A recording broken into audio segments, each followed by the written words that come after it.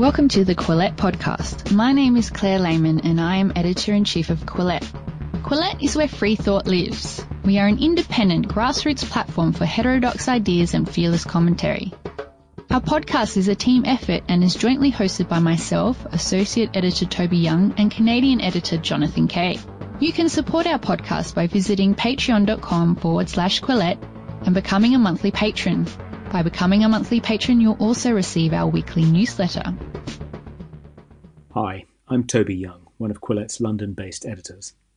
On Sunday night, we learnt the results of the European Parliament election, in which voters in the 28 member states of the European Union elected 751 MEPs, members of the European Parliament. 5 years ago, the unexpected success of three national populist parties in the European election, the Front National in France, the Danish People's Party, and the United Kingdom Independence Party, heralded the beginning of the populist surge that has transformed European politics. Were there any comparable earthquakes this time round?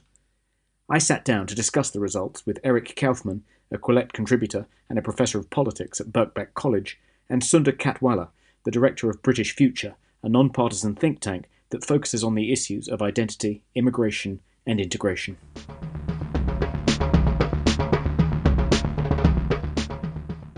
So, Sunder and Eric, thank you very much for doing this. I guess before we get started on reading the tea leaves, we should make it clear that the European elections are not hugely significant politically.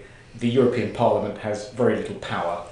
Turnout, though slightly higher this year, is historically quite low in European elections. And often results in European elections aren't repeated in national elections. So UKIP came first in the United Kingdom in 2014, but the Conservatives still went on to win a majority at the general election in 2015. But having said that, having told everyone how unimportant the elections we're about to analyse are, Eric, you've written about the populist surge and these elections in Quillette. Do you want to kick us off? Yeah, I mean, I think the European elections are quite important. As you say, Europe only spends about 2 or 3% of the GDP of the continent, so there's less at stake. But they often serve as a useful bellwether. They often do influence national politics. And so, for example, the rise of the Brexit Party in this election is influencing the Conservative Party here. So they are important also as an index to public opinion. What we see, certainly with regard to the rise of populism, is that the first major recent breakthrough, what we call the populist moment, occurs with the 2014 European elections, where the Danish People's Party, the French Front National, and the UK Independence Party, they all nearly achieved 30% of the popular vote, or certainly in the upper 20s. Was that considered a watershed moment? Was that really the beginning of the populist surge? That's the beginning of the current populist surge. Now, it is worth going back to the late 1990s. If we want to talk about the advent of the current era, this was when the Austrian Freedom Party got 27% of the vote under Jörg Haider, and the Front National under Jean-Marie Le Pen got 18% of the vote, which brought well over 1 million protesters onto the streets. When the Freedom Party won, this was seen as a shock to Europe. The newspapers were in disbelief. When the Freedom Party decided to go into coalition with the mainstream centre-right party, they were essentially blocked by the EU. The EU threatened to sanction them, didn't recognize this government for 7 years. So this was a huge shock to the system. And the point, which is made by Matthew Goodwin, amongst others, is that we are now in a position where when a populist right party gets 30-40% of the vote in Austria, that's seen as a success, and people aren't really shocked anymore. And that tells us a lot about the state of commentary, that we've kind of become immune or normalized to the strength of right-wing populism now. It's worth saying that if we just take the more recent period, say since 2014, since that surge, in 2015, populist right polling, particularly in Western Europe, reached a peak where the Sweden Democrats, for example, which had not really been on the scene at all prior to 2014, almost reached 25% in the polls. The AfD emerged as an anti-immigration party in 2015 under Frauke Petri's leadership. We've seen more recently Vox in Spain, which is one of the countries people said would never have a populist right party, now has one. So there have been a whole series of new developments. But I'd say the peak was 2015, again, under the impetus of this large-scale migration crisis. So migration really is at the center of explaining this rise of the populist right. Since that peak, we've seen a subsiding of migration to Europe, and with that, immigration as an issue has become somewhat less salient. It's still one of the top issues for European voters, but somewhat less. As a result of that, populist right support in Western Europe has subsided somewhat as well, and that's sort of well documented in the piece I wrote for Quillette, drawing on work by Andrew Geddes and James Dennison at the European University Institute, and they show that in 9 out of 10 West European countries between 2005 and 2016, this rise in migration, this rise in the salience of immigration predicts a rise in populist right support, but that post that 2015-16 peak, we're starting to see a slight decline, which is why in these elections the populist right did well. So they increased over 2014 from 30 to 57 seats, but they didn't get the 70 seats that some people were projecting. And so that, I would argue, is partly because of the subsiding of migration, and that has sort of taken some of the wind out of their sails. However, it's also worth saying that that doesn't mean the populist right is in some way a spent force. It's got a broader base of support across a wider range of countries now than in 2014, when Germany didn't really have the AfD. The Sweden Democrats weren't quite the force they are now. So a very important force, and it's also shaped the policy discussion. Another factor here is the fact that the populist right has pushed the mainstream center-right, and in some cases, as in Denmark, the center-left parties to adopt much tighter immigration policies. Europe, of course, has arranged deals with Turkey and Libya to try and keep migration offshore. All of these moves reflect the influence of the populist right in shaping the policy agenda. So even though their numbers are lower, this partly reflects the fact that the mainstream has taken on board their agenda, taking some of the real estate away from the populist right.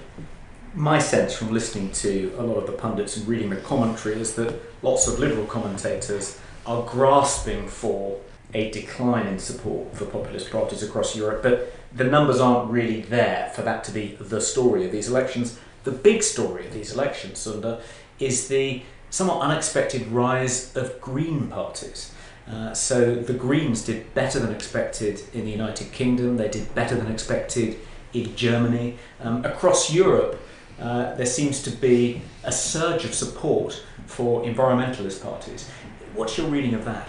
I think we're seeing a range of trends where, in a way, the populist rise and the challenges to it creates a sort of cosmopolitan green rise in response. It's worth recalling it's an unusual thing to have a conversation about what the European elections mean across Europe. We're doing it this time. We might have done it a bit last time. That was always the dream, actually, of the federalists. People like David Marquand, pro-European Labour MP, were writing pamphlets saying, if we elect a parliament for Europe, we will have a European people and a European democracy, and we will have a legitimate project. And it didn't happen for sort of 20 or 30 years. And in a way, it's the populists that have given us a European conversation about European elections. And I think there's more of that this time around because of the world of Brexit and Trump. I think the rise in turnout, which is as well as the mobilisation of Green and sometimes Liberal parties, is about Brexit and about responses to Brexit, responses to populism.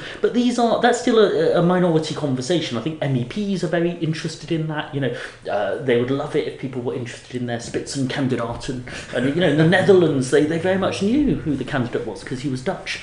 But no, and that changed the result. But it's still this conversation is going on when most people are doing what they always do, which is have a national election, cast a protest vote, cast a loyal vote, do what you want. But they are more linked now because the politics is moving together. Because I think in all of these countries you've got a similar sense that the graduates who feel that they want diversity, they want migration to be defended, the people at the other end of the spectrum, they exist in all these countries, but we're having it in our national context. So if you're in Austria or the Netherlands, you've had this debate about populism for a long time, and you've got used to it, you've responded to it in certain ways, it comes back in other ways. If you're in Germany, I think it's been a really big shock to the German political class that Germany too will have populism. I think Germany probably has weaker populism in the AfD than in a lot of other countries. East and West Germany is certainly rather different, but having any populism at all in the German Federal Republic is actually a different kind of challenge to having populism in French politics, I think, or British politics. One of the trends in 2014, and to a certain extent national elections across Europe and in America, has been the desertion of centre-left parties by white working class voters, as they have been more attracted to national populist parties. And the centre-left parties, for the most part, were left with a cosmopolitan, urban, multicultural coalition, mainly based within cities and university towns. They now seem to be losing that support. And one of the interesting things about this latest election is that you've seen the migration of the anywheres from centre-left parties to green parties. What seems to be happening in Denmark and Sweden is that the social democratic parties and centrist parties, by clamping down on immigration, have been able to win back some of their traditional working class base. But it doesn't seem to be evidence, the resurgence of those bodies doesn't seem to be evidence that they are hanging on to those cosmopolitan anywhere voters, who generally seem to be drifting away from centre-left parties and centre parties across Europe. Well, yeah, I mean, this is the big question, is really going to be which is the stronger force. So if you are a social democratic party, if you play to your white working class, more socially conservative voter, you're going to lose perhaps some of those cosmopolitan liberal voters. The question is, which is the larger force, right? So if you're the Social Democrats and you're thinking strategically, where are you going to attack, right? And I think the Social Democrats in Denmark seem to have been quite successful moving to take on the concerns of the cultural conservative white working class. And I think in Norway similarly, and as you say in Sweden. So this seems to be a kind of a pattern that's emerging in the Nordic countries. You also have in Germany now a more you've got rhetoric on some parts of the left that there is a new party that sort of is talking about tightening up immigration. So I think that is going to be a direction that will be explored by some parties, whereas in other cases, perhaps in the UK with the Labour Party, there is going to be this tendency towards the more cosmopolitan liberal end. It's just not clear, this green surge or this liberal surge. I mean, there was a green surge in the late 80s, for example. So we don't know if this is purely about environmentalism or if it does involve some of that cosmopolitanism. Because if it does, then we are into a kind of a polarization situation where if the liberal and green parties, which have done well at this election, are a reaction to the rise of the populist right, we could then be heading towards that recursive kind of deepening polarization with the center being hollowed out effectively over time. I think these social trends are very similar. We're looking at the polarization around educational status in particular, and what does that do if there's a politics of identity and a politics of economics? So you get a four-sided politics. That plays out very differently in different political systems. So actually it's a strength and weakness of proportional representation in continental Europe. It's quite easy to say, well, what we need here is a 4 to 6 party system. Let's have a national party on the right and a market party on the right. Let's have a sort of social democratic party and a green party. And you can do that so everyone can vote their heart. And then you've got to put governing coalitions together with those votes, and everyone will hate the party that is formed. And you see in Austria, an attempt of a sort of young, modernising centre-right party to deal with a populist party, and it falls apart. So proportional systems actually accommodate that rather well, but you still got to govern, and you end up with the sort of Dutch system where you end up with sort of 10-party politics on 10% each.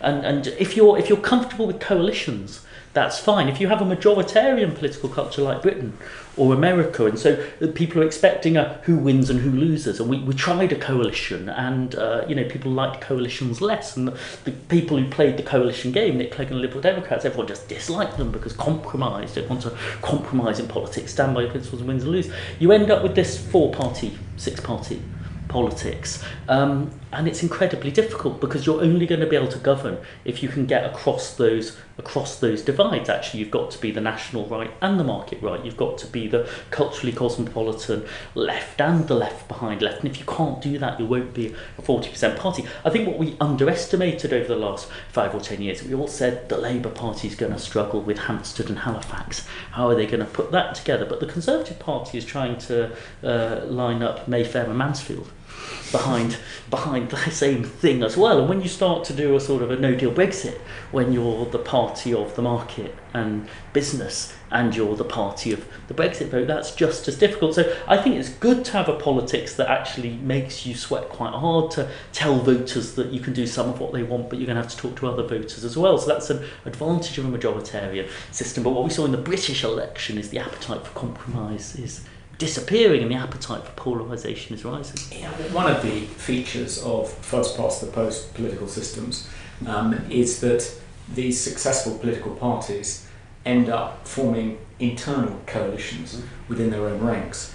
And one of the characteristics of the most recent European election results in the UK is that these internal party coalitions seem to be disintegrating. That's one of the reasons that both Labour and the Conservative Party fared so badly. I mean, they really did fare astonishingly badly. Do you think that we are witnessing the disintegration of Britain's party political system, or do you think these coalitions can reform and be resurrected post-Brexit? I think we don't know that, but we definitely don't know that because of the 2019 European elections in Britain. This was a proxy one-off vote about Europe and Brexit that we're not expecting to have and that we're not meant to have. And so on both sides of that divide, people thought you vote your identity on the Remain Leave question, and the parties that are saying don't we have to bridge the divides, etc., are not the thing to vote for because it's an expressive vote. It's not really part of the same European elections. Now, 17.2 million people came out and cast their votes and felt very strongly about the Brexit Party, the Liberal Democrats. The Greens were not attracted by what Theresa May and Jeremy Corbyn were trying to do. There were 15 million people who sat at home having voted in the last general election, and they'll vote in the next one. And they, I think, have a very different view of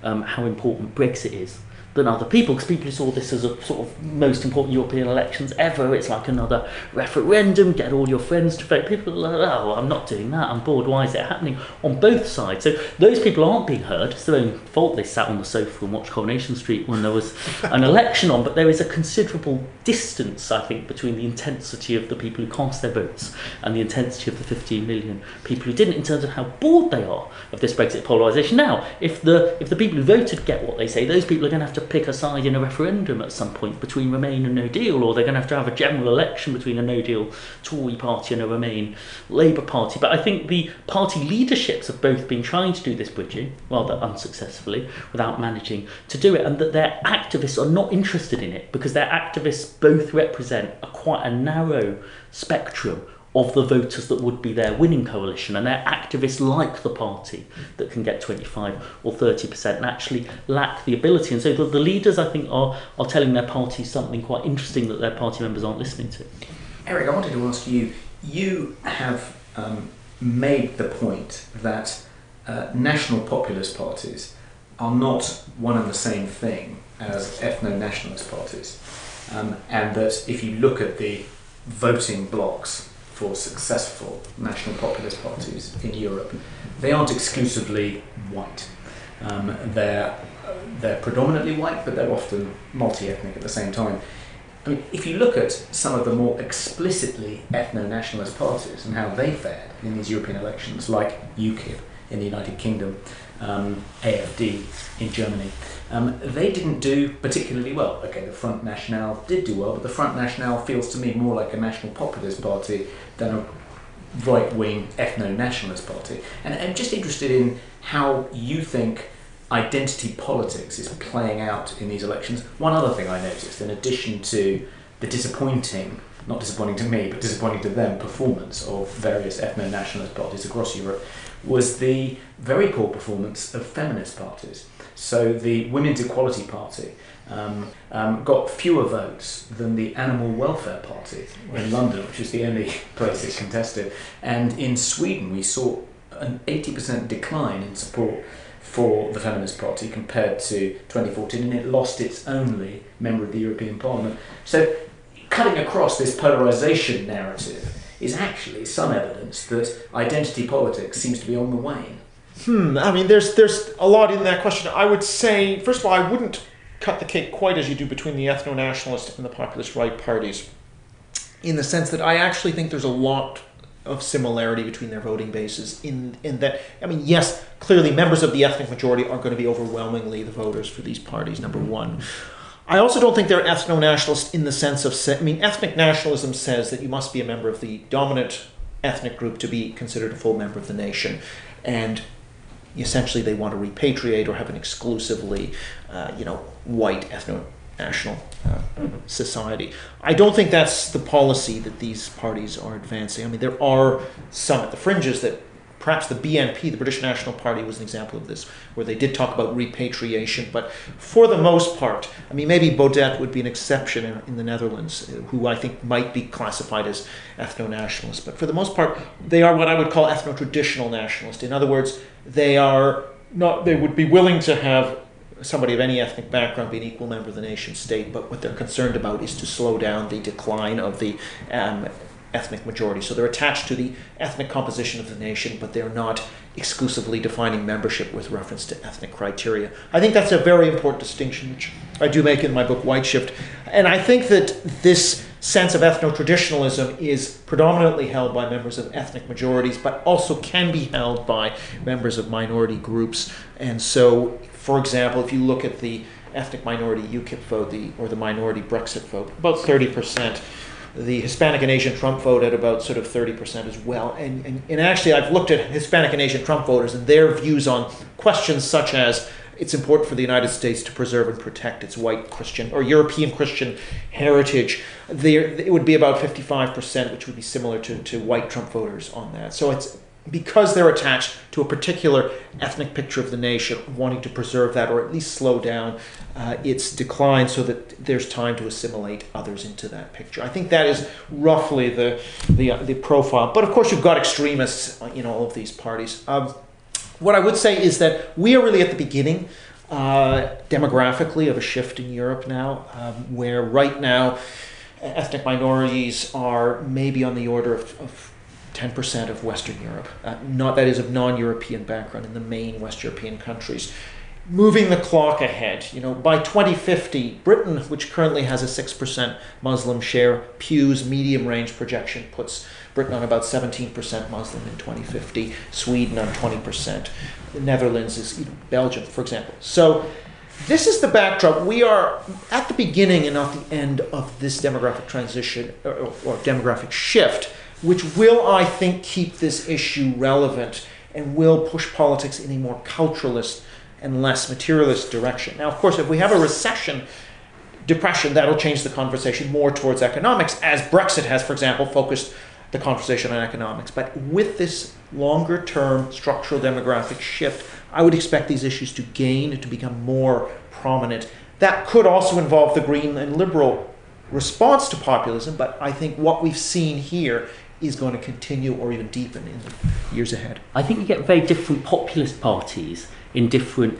European countries because of the type of country they're trying to appeal to, especially when they want to be in the mainstream. So if you're Marine Le Pen, you're always trying to embrace Nigel Farage and say we are modernising what was the National Front of my father and we want to be like Nigel Farage. If you're Nigel Farage, you keep your distance from Marine Le Pen because being attached to the French National Front doesn't help you very much in Britain. And so your populist party actually becomes a really interesting indicator of your social norms and your prejudice norms and your race norms, because they want to talk about the things you should be allowed to talk about that you're not allowed to talk about. But what they do and don't think is there is quite interesting. So the Brexit Party is one of the most politically correct mainstream populist parties you'll ever find in the European Parliament. They will go with their 29 MEPs, and 3 of them are non-white, and they will have the most non-white MEPs in the European Parliament, along with the other British parties, the Labour Party, the Conservative Party, the Liberal Democrats and the Greens will all have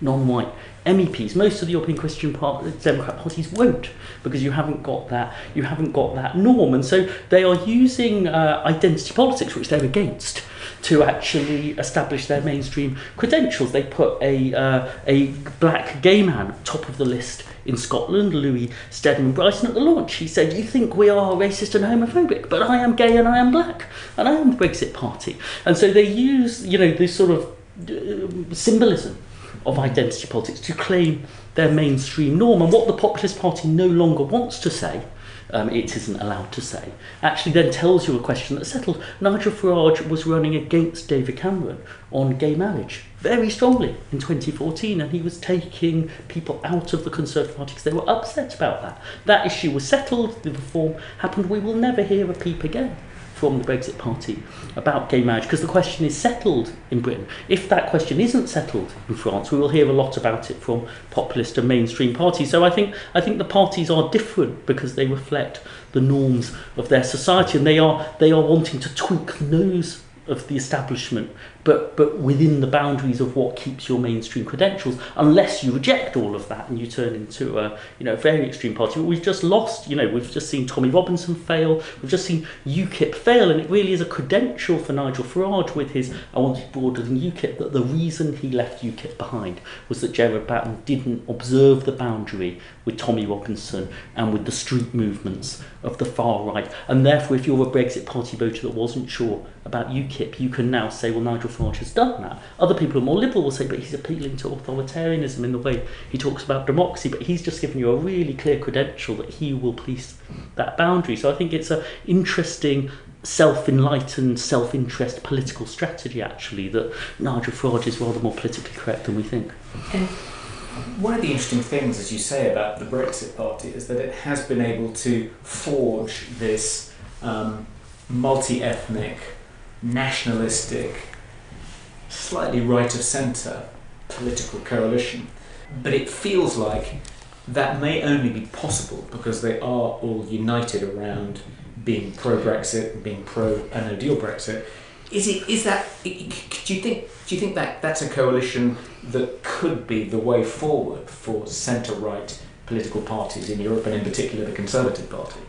Yeah, I think that we would be making a mistake if we confused the elite Brexiteer rhetoric with the sentiments of the base, right? So we know that roughly 90% of Brexit voters want reduced immigration compared to 40% of Remain voters. That's a 50-point gap, which is the same size gap as Democrat and Republican white voters in the US. So we have an enormous gap on immigration. Immigration is by far and away the strongest predictor of a 2016 Brexit vote, and that is still absolutely the central issue, despite the talk of sovereignty, etc.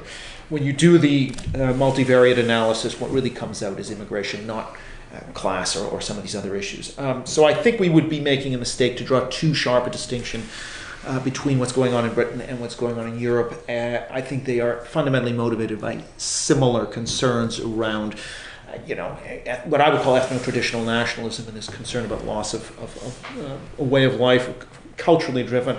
I think that, again, I would think that a strategy, I think the Conservatives in this country are going to try and win back those voters. That is their number one priority, so they're going to try and move their tanks onto the Brexit Party's lawn, which initially will be done by having a hard Brexit candidate, perhaps. But I also think that we may have to think beyond Brexit. I know that's very hard to do right now, but what Brexit is doing, paradoxically, is it is placing economic concerns much higher up the agenda than they otherwise would be, right? And because people are worried, what's going to happen to the UK's economy if it crashes out? What's the future?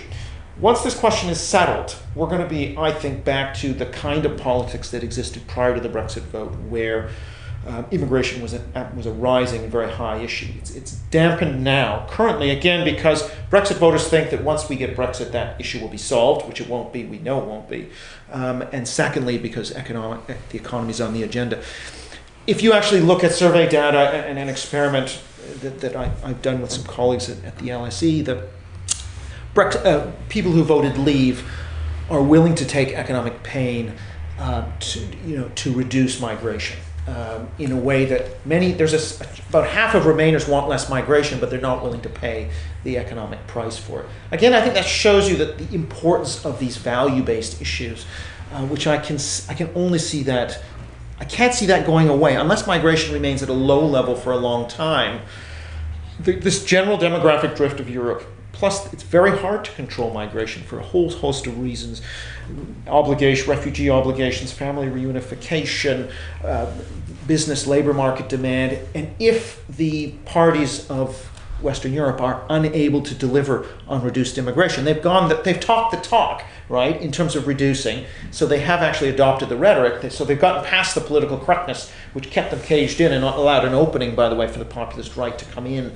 That political correctness has now started to give way. But if these parties are not able to also deliver, we saw to some extent in the Netherlands the emergence of Baudet was partly because the Rutte, who had rhetorically taken over Wilders' rhetoric about Islam, was not able to deliver the reductions in numbers. So that is going to be a bugbear of the centre parties. They can talk the rhetoric and win back the voters once, perhaps, as the Tories did in this country, the tens of thousands of rhetoric. I mean, they were able to get UKIP voters back, but they weren't able to reduce numbers, and that's sort of cost them. So this is the other aspect of this. I think the declining salience of immigration is for several reasons. I think people do feel that they had the chance to have their say. So saying we're not even allowed to talk about immigration, are we, is less credible now. I think people have the expectation of controls at some point. I think other people who were,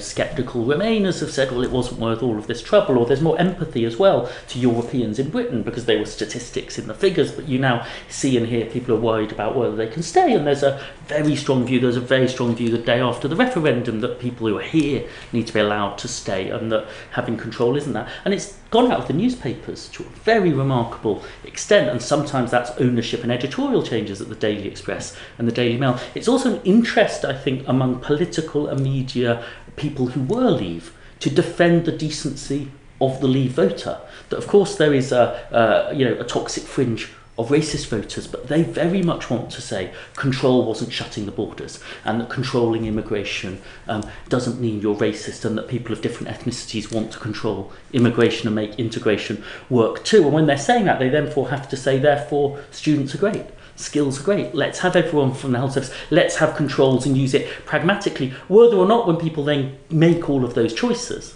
they end up selecting higher levels of immigration than they think they want to select. Does the fact of having a say about it reduce the frustration, or do you start to say, I really want to get the numbers down? But there is something in the complexity of the question, what should we do now if you've actually got a choice that's there? If you then stay in and you say it's free movement, actually it matters to the market, I think you will get more of a polarisation. But I think there's a very interesting point that immigration has gone from can we talk about it and is it open or closed to if you had control, what would you do? And that's just a much more pragmatic question for most people. One of the arguments I often have with overseas observers of British politics is that they see things like the success of UKIP in 2014, the vote to leave in 2016, the success of the Brexit Party in the most recent European elections, as evidence that Britain is an increasingly xenophobic, racist society. But if you look at all the polling evidence, Britain is much less racist now than it was 25, 50 years ago. It's less racist than other European countries that we think of as more cosmopolitan than the United Kingdom, like France, for instance. I mean, how do you explain this apparent paradox that even though the British population is, by international standards, one of the least racist populations in the world, nonetheless these right-of-centre populist parties and movements have fared better in the United Kingdom than elsewhere in Europe? Well, there's been a big shift in my lifetime across the generations on attitudes to race and racism over the long period, over 40 years and so on, because a society that was very homogenous, had a fast level of change in immigration, the Enoch Powell era, the Thatcher era, that it was uncomfortable with. But through that process, there was just a lot of contact. In Britain, there was conflict and there was contact. And so overt racism lost its legitimacy, and we've kept that. Now, what I think Eric is showing in his work is that change was also too fast for some people, especially if you were older, but it wasn't really a change you experienced if you were younger. So I think the generational and the educational polarisation about that is very strong. Now, I do think that older people with concerns about immigration are very concerned to stay inside the racism norms that evolved in Britain when we stopped throwing bananas and having monkey chants with people at football matches, because they experience that and they want to be able to talk about immigration and integration in ways that they think that, you know, the Guardian newspaper will jump on them and maybe their own kids will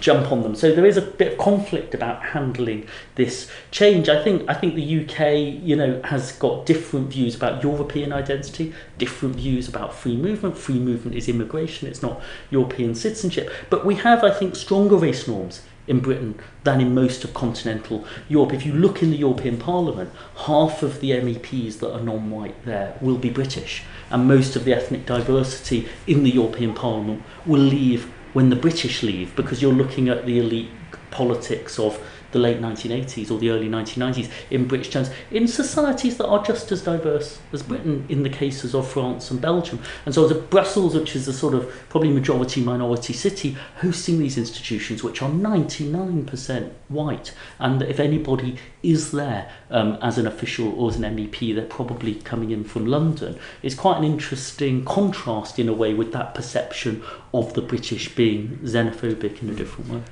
Eric, to put this in the broader European context, one of the curiosities of the surge of anti-immigration parties is that we've been told now for quite some time that social conservatism is a waning force and social liberalism is on the rise.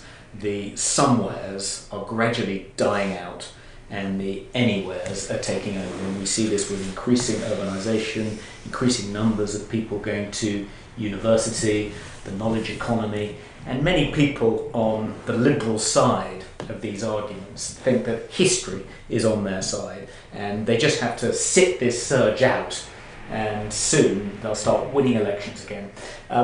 Is the answer to this riddle that actually it's just the people voting for these anti-immigration parties are for the most part not particularly well educated, not university graduates, living in rural areas, not part of the booming financial services and knowledge sectors, but part of the dying parts of the economy, and this is just a sort of dying shout of rage at the decline of their communities and their identities, or is it more complicated than that? Yeah, I mean, I think it is more complicated. I mean, certainly if you look at continental Europe, France, Austria, Italy, you can see that it's not the oldest that are supporting the populist right. It's sort of the middle part of the age spectrum. And it's always very hazardous to look at a snapshot survey taken in 2018 and look at the young people and say that's how they're going to be in 30, 40 years or 20 years when they're the median voter because of changes over the life cycle. We know in the study in this country, which has actually been longitudinal, where we can track people over a period of 30 years, that roughly there's a 20-point shift in the average person in the direction of voting for the Conservative Party over the lifetime from, say, 20 to age 60. And I think it'll be very much the same here. If you look, Bobby Duffy at Ipsos Mori has looked a little bit at millennials and their views on immigration, and has sort of argued that there's been a convergence. The older millennials are starting to converge with Generation X on these attitudinal issues. I think it's very different with homosexuality, attitudes to divorce, and singlehood, and so on, and religion. Those attitudes really were cohort shifts. And so the younger generation was less religious, was more accepting of homosexuality, and now that's actually become the norm in the society as older generations die off. I think that with certain attitudes, such as attitudes to the European Union, attitudes to immigration, they don't have the same generational structure. I would say that, so for example, if you look at attitudes to the EU, the peak favorability was about 1990, 91, something like that. It's been going in the other direction since. Similarly, we haven't seen the same liberalization on attitudes to immigration. So I'm very skeptical of the cohort replacement hypothesis with regard to immigration. I think this issue will be with us, and when the young people of today are the median voter, they will be looking back at the country they knew when they were 20. And I think that is really what shapes a lot of this kind of nostalgia, my country was better in the past, that kind of view is the best correlate of immigration attitudes. But I think race rather than immigration are more like attitudes to gender and homosexuality, because I think what felt normal to you when you were 18 years old and you were at school and you were a student does stick with you. Because what all European societies are grappling with is if somebody comes to this country from India or Pakistan or from Africa and they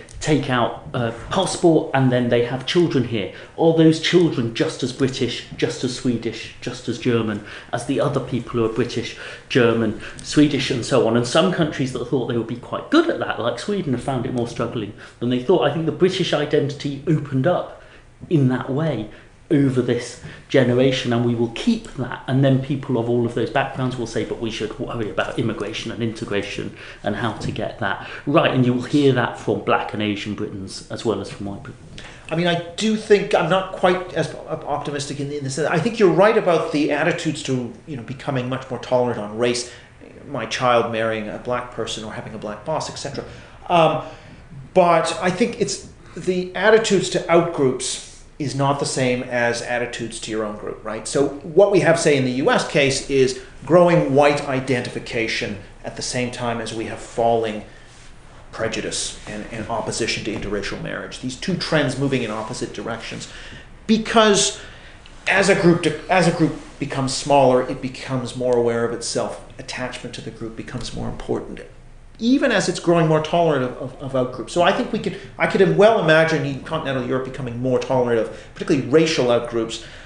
There's a sort of issue with Islam, and the overlap between, say, religious difference and race in continental Europe is greater than it is here, where you have a lot of non-Muslim, non-whites, like Afro-Caribbeans, who are very assimilated. Or in the Netherlands, again, also the Caribbeans are very assimilated, but it's the kind of overlap with Islam and the difference that brings as well. And here we get to one of, I think, the central themes of Eric's research as well, because the question is, what identities does the majority want? Because there was a view, and it was particularly common on the liberal left, which is that when minorities join your society, you pay attention to their identity because they need to be protected. We should learn about different faiths, and we need to help them integrate into the majority of the overall society as well. But the majority is fine because the majority knew what it want, and that was their blindness then to actually all of this change is discombobulating to the majority. If the majority thinks, well, everybody gets to have their ethnic group or their faith group, I want mine,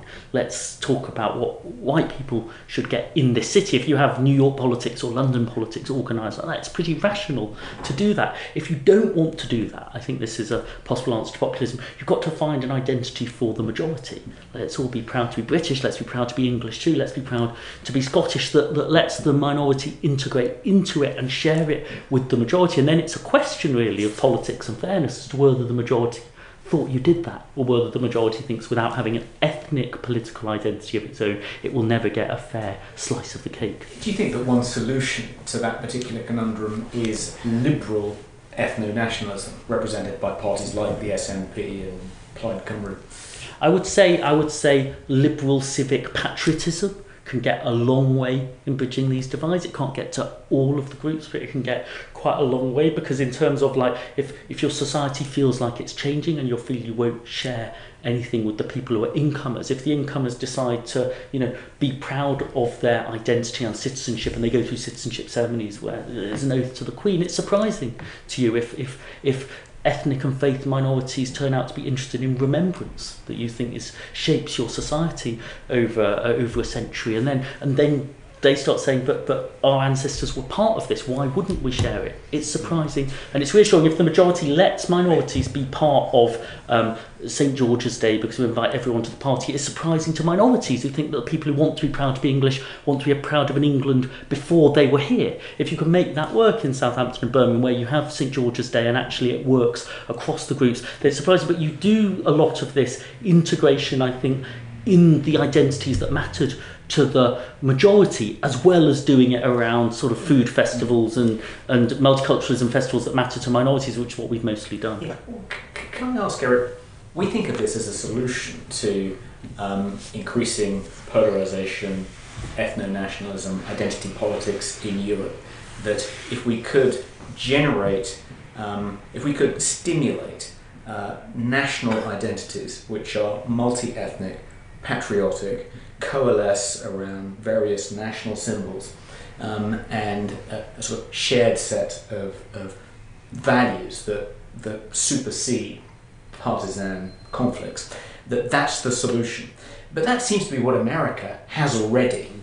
A very strong sense of belonging, very patriotic population, absolute sacred worship of symbols and values and documents, and it doesn't seem to be stopping this fracture along ethnic lines within America. Right, and I think this is maybe where I might have some differences with Sunder, is I don't actually think civic nationalism, which we've been talking about for 20 years, is the solution here. Okay, and the reason I'm saying that is civic nationalism relied to some extent implicitly on the existence of a self-confident ethnic majority, and it relied also on certain challenges to the polity. It could be the Cold War, it could be a world war. It could be some challenge that would make that salient to people, not just once a year when there's a football competition, but actually in day in, day out. Those pressures aren't there, and I think that a sort of values-based civic nationalism is not going to be enough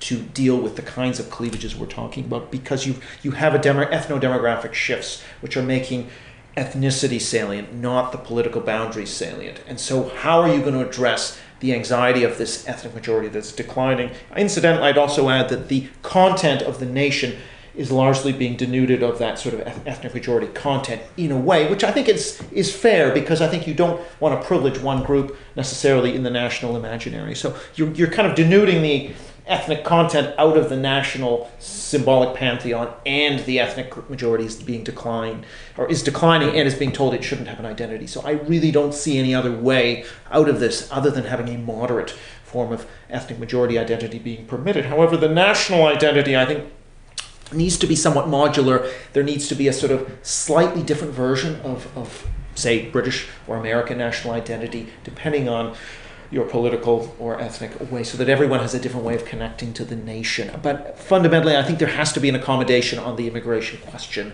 and an understanding that this is something, I mean, in a way it is, I think, driven by conservative members of ethnic majorities, for the most, but not entirely. There's also ethnic minorities who are attached to the nation as it is. Until we are honest about dealing with that question, I think we're going to have problems. I don't think the values-based civic national approach on its own is going to be enough to deal with this. There has to be an acknowledgement of a sort of an accommodation, a social contract between minorities, between somewheres and anywheres, that we're going to move at a pace we're all comfortable with, and some future for ethnic majorities. I argue in the book that through assimilation and admixture of other groups through voluntary intermarriage, that's a way in which ethnic majorities can see their future as one of not just being declined, the bad old past, but actually having a future.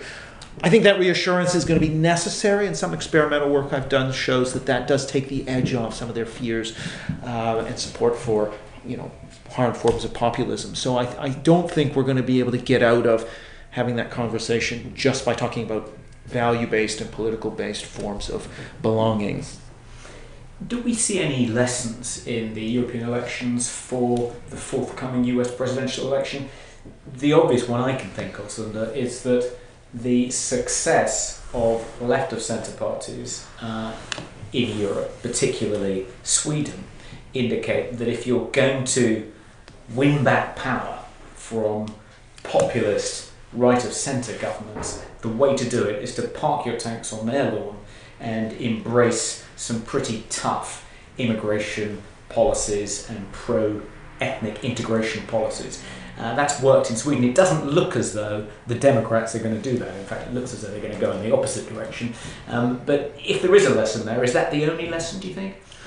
I think it's hard to get lessons. I think the European elections are a midterm election. I think the midterm elections themselves in America are very much an election where you polarise and you mobilise and you say, they're going to vote, are you going to vote for us? And that you get to the general election, and again you're back to the question of, if your side isn't excited enough about what you're offering, you're not at the races. So you want to mobilise, but actually you've got to try and get a majority. It's unlucky for the Democrats that Donald Trump got less votes than Hillary Clinton, but he got the votes in the right places, and that he's great at polarising. And so I think one thing that's happened with Trump and the Democrats, and I think we might see it here with Brexit and Remain, even though it's a different scenario, is that a lot of people on the Liberal side, if Hillary Clinton had just squeaked in by the skin of her nose, if Remain had got 51%, people would be saying, well, that was a tough thing, wasn't it? We need to build bridges, we need to reassure, we need to reach out, we never want to be that close again to such a polarised debate. It's incredibly hard after they lost to say that. So they think the opposite. They think polarising isn't doing them any harm, is it? Let's go at them from our position. And it's not rational in a way if you're running your electoral strategy, but you need to combine, the passion with the breadth and the reach, and it's very hard to do it. So if you run on, Donald Trump's probably got some things right, you probably leave a lot of votes at home, but I think they've been doing it for 4, 5, 6 elections now in America. It's absolutely split down the middle, and it's just a sort of census to mobilise your people against their people. I do think if we don't fix Brexit, even though it's a different thing, we might get to that point where everyone says, you're foolish if you try to bridge divides and so on. It's a census, just get your team out. If we had another referendum on Brexit, nobody would try and talk to Schoolgate Mum on the television. They'd just be running completely separate mobilisation races to get the turnout out. I think that's a really unattractive form of democratic politics. Democracy as a sort of demographic turnout race, not an argument at all.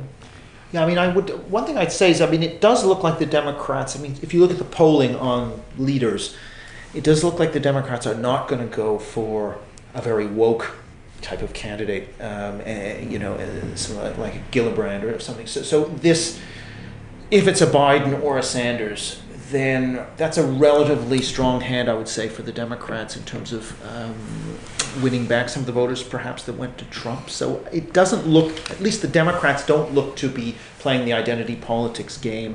And that's probably a good thing, perhaps, for combating polarization. But I think there is obviously this, if you look at the U.S., and it's been polarizing for decades, and part of that is ethnic sorting into different parties. But also there's been a strong ideological push, I'd say, from activists in this direction. Now they're talking about reparations. That's going to be some people think that it will no longer at some point be possible to be a Democratic candidate without endorsing reparations. Some of them have already, haven't they? Yeah, but the fact that Biden and Sanders are sort of polling at the top would at least be an encouraging sign that may not happen. And interestingly, Hillary Clinton, like Tony Blair, they've both written that in essence that Western governments have to get a control over immigration, and you can't talk about abolishing your border control agency, as some Democrats want to abolish ICE, that this is just not, you actually have to be serious about border control. So I think there is a realization in quarters of the Democratic Party that they cannot have this open borders approach, and that Trump is going to take them to the cleaners on that. And so I think they are becoming sensible. The question is whether they can see off the challenge of the more kind of activist woke section of the party, and so far indications are positive in that regard. There's some fascinating research done by the organisation More in Common on the sort of psychology of all of this in America, and there's a very large, what they call an exhausted majority that isn't enjoying this at all and wants to find a way out of it, and yet that progressive activist base, and you've got a primary based system, and you've got political activism, is very, very strong. And actually look over on the Republican side, and it's a similar thing. So there's an investment and an enjoyment, I think, by political activists of the polarisation of the sort of Fox News versus the Twitterati, and that their own voters on the Republican side and Democrat side wish it wasn't happening, and yet they will have to go and vote for their tribe. So I think it's quite hard actually right now, and this is a challenge for us in Britain as well. If you're a member of the exhausted majority, how do you not get co-opted into sort of let's turn elections into censuses in the culture war, because the forces that can call it off seem to be very weak. Okay, well, Sunder, Eric, thank you very much. Thanks very much. If you would like to support Quillette, please consider becoming a patron. Head to our Patreon page, that's patreon.com/Quillette. If you haven't already, follow us on social media. We're on Twitter, Facebook and Instagram. Do you like what you're hearing? Perhaps you would like to read more about the issues in today's discussion. head to quillette.com where you will find more content.